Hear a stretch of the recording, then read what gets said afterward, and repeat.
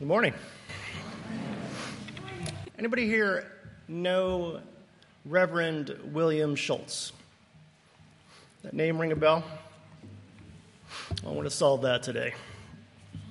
From 1985 to 1993, Reverend Schultz was the president of the Unitarian Universalist Association.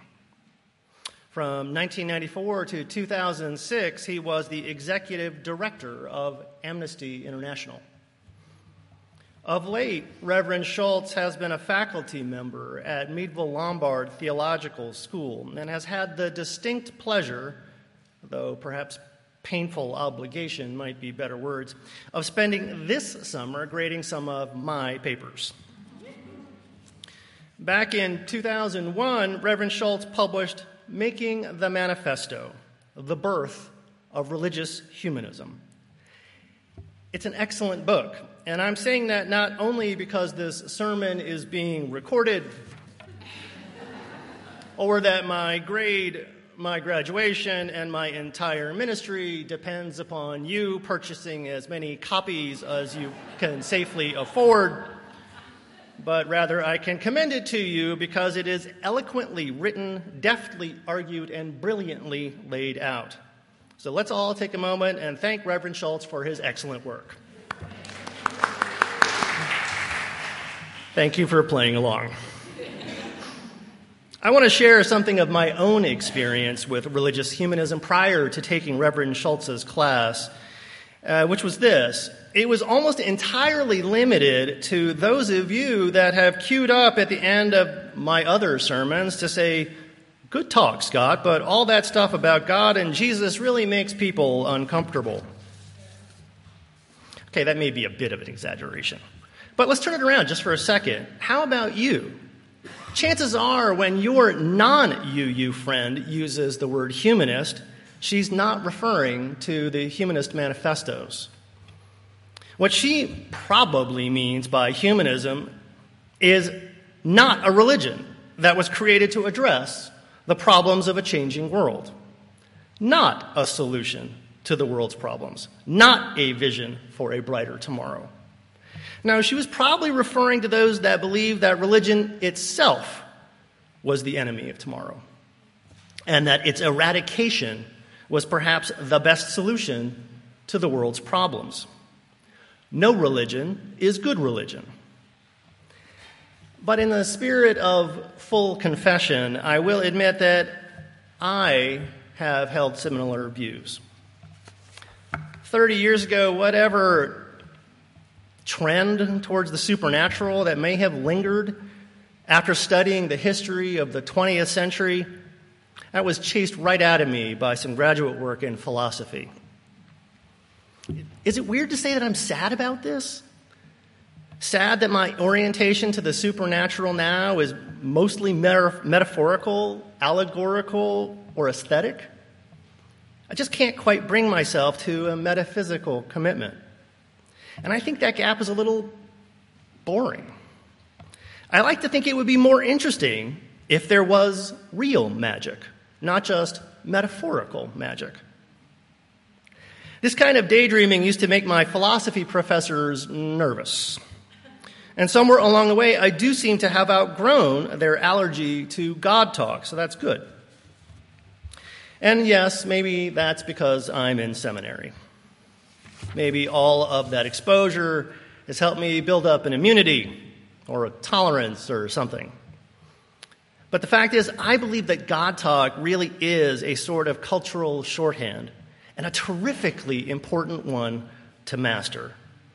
I can, in my head, do the code switching necessary to find value in amazing Lutheran preachers like Nadia Bolz-Weber, or even evangelicals like Skye Jethani, Rob Bell, and Tony Campolo. To me, it is completely obvious that there is a lot of wisdom in those other religious traditions. And as someone genuinely gripped by questions of ultimacy and obsessed with the meaning of life specifically, I'm not about to abandon the richest set of cultural memes, metaphors, and meaning-making tools that history and tradition have to offer. But because of my metaphysical problem, I tend to self-identify as atheist or agnostic because it's simpler than explaining the mechanisms of linguistic substitution in a way that doesn't seem condescending. And atheism at least gets us into the right philosophical zip code, even if it's not quite accurate. Not unexpectedly, for someone who's interested in a career where workers are occasionally seen as the living embodiment of a compassionate deity, my problem is uncomfortable. And claiming that God is a function of the human condition doesn't really make that better. But it just might make me a humanist. Reverend Schultz's summer class held two keys for me. The first was from Making the Manifesto, where he said, I had decided to become a Unitarian Universalist minister. There was just one problem with my newly chosen profession. I didn't believe in God. I was interested in religious questions, but not in the trappings of their answers. Could I possibly make it in ministry? Now, if Reverend Schultz, the past president of the UUA, can say that out loud, I think I can at least own some of my own uncertainty. The second revelation came from a writer some of you are perhaps a bit more familiar with, Kurt Vonnegut. He wrote, "If God were alive today, he'd be an atheist." Now, Vonnegut is nothing if not provocative, and that line came from his 2004 bestseller, A Man Without a Country, the last of his 32 published books. 32. It's a lot, Bob. Not 42, just 32. The man had a lot to say, clearly, and I'm sure all of you have heard of him, right? Pretty sure Slaughterhouse-Five would have been on at least one of your reading lists somewhere back in the distant past. Fun fact, did you know that Slaughterhouse-Five was also on the list of most banned books in American history? Anybody know that? It hit number 28.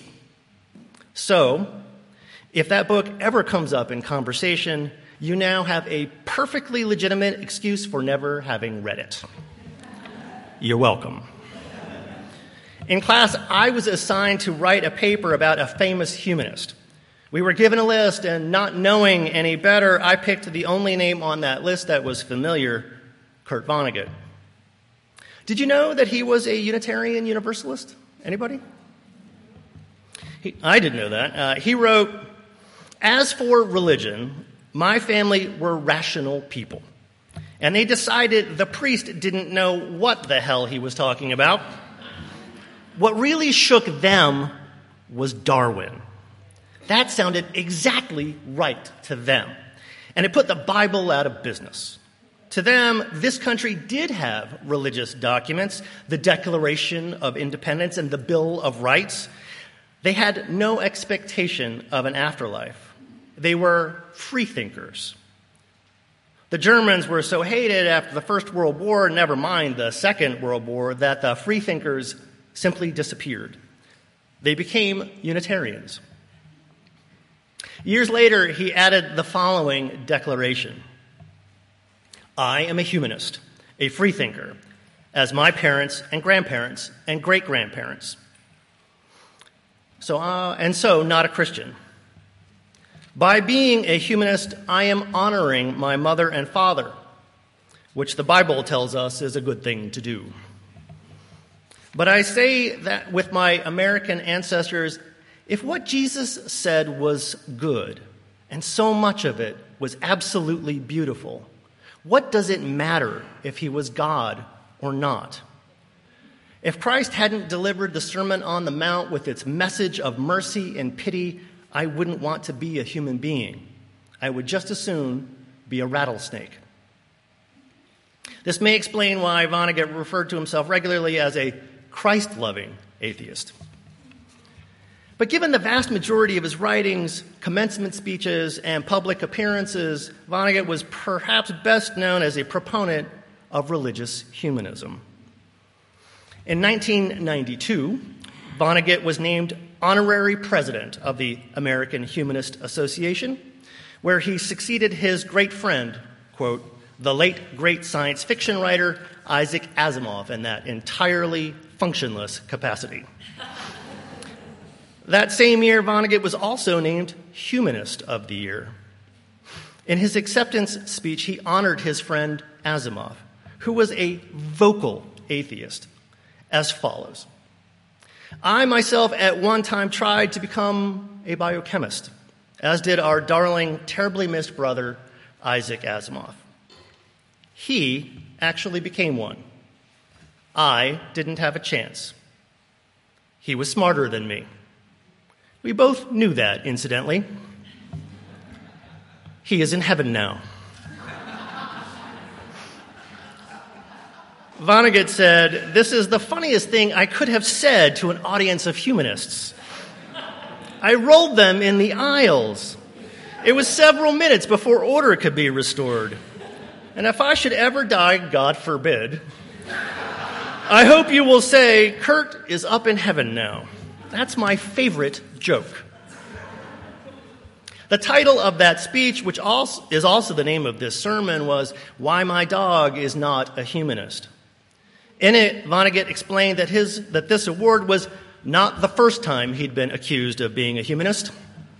The first time was in 1972, and the accusation stuck in my craw. And in the process of trying to cough it up so I could look at it, it occurred to me that a humanist, perhaps, was somebody who was crazy about human beings, who, like Will Rogers, had never met one he didn't like. That certainly did not describe me. It did describe my dog, however.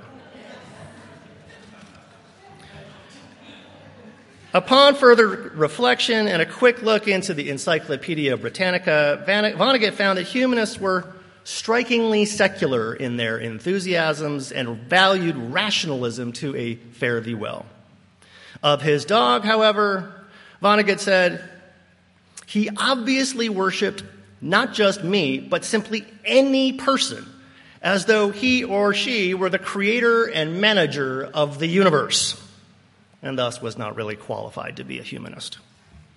So sad. Obviously didn't meet my dog. So if my dog isn't qualified, though, who is?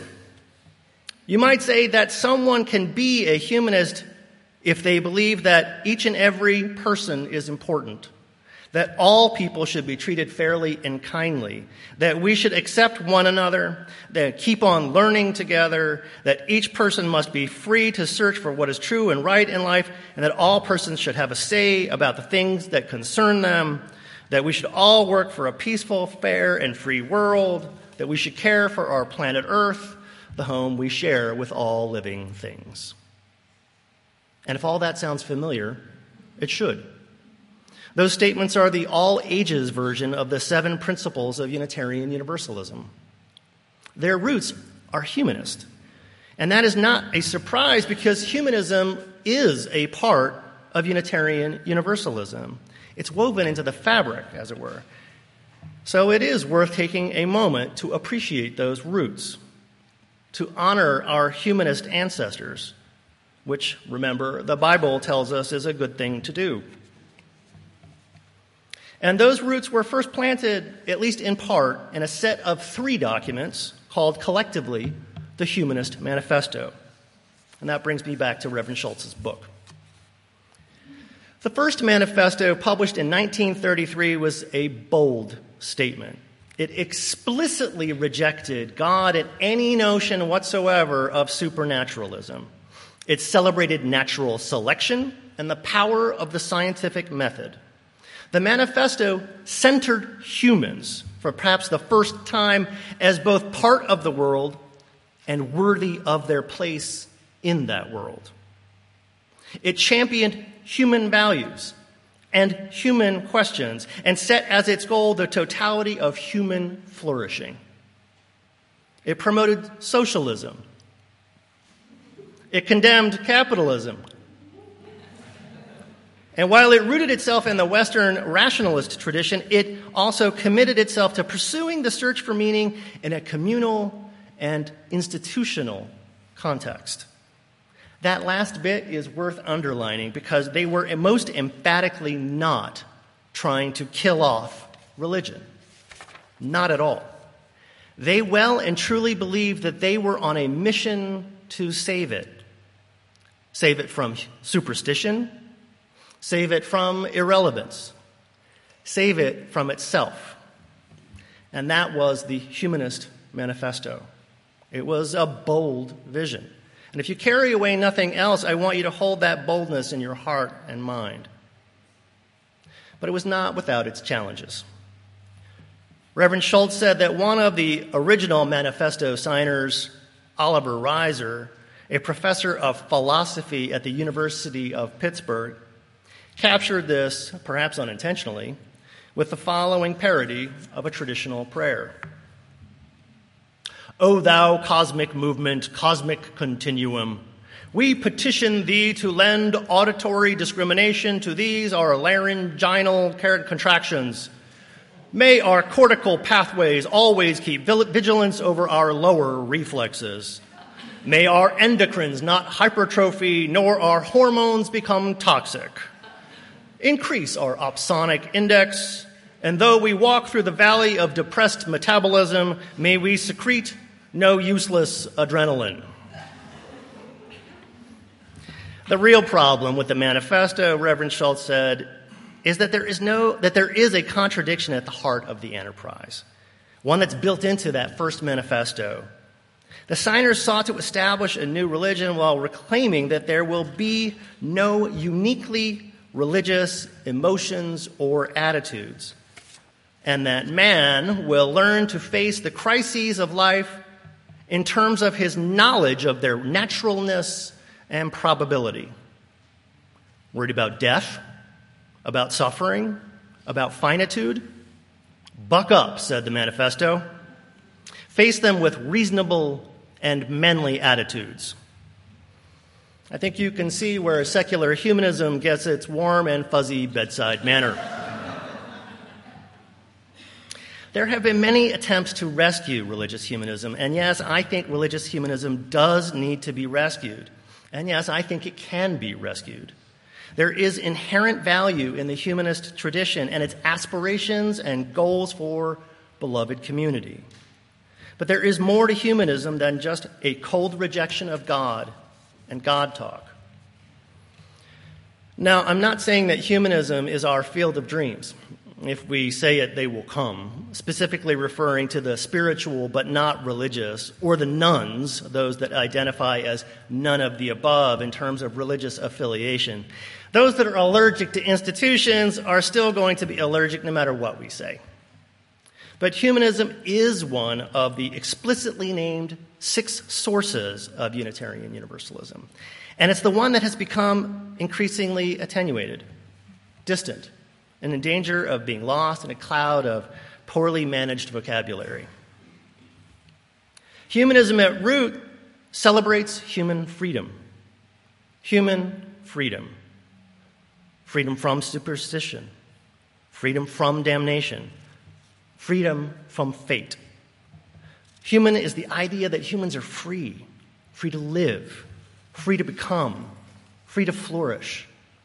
Humanism said that there was more to being human than doing a job, from being trapped in a cosmic drama.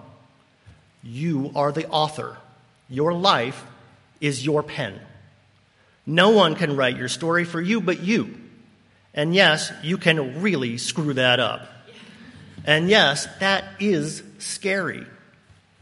But if we did it together, if we helped each other, if we pooled our strength, our might, our will, our passion, our resolve, our minds, our humor, and maybe especially our humor, well, now we can do and be the most amazing things.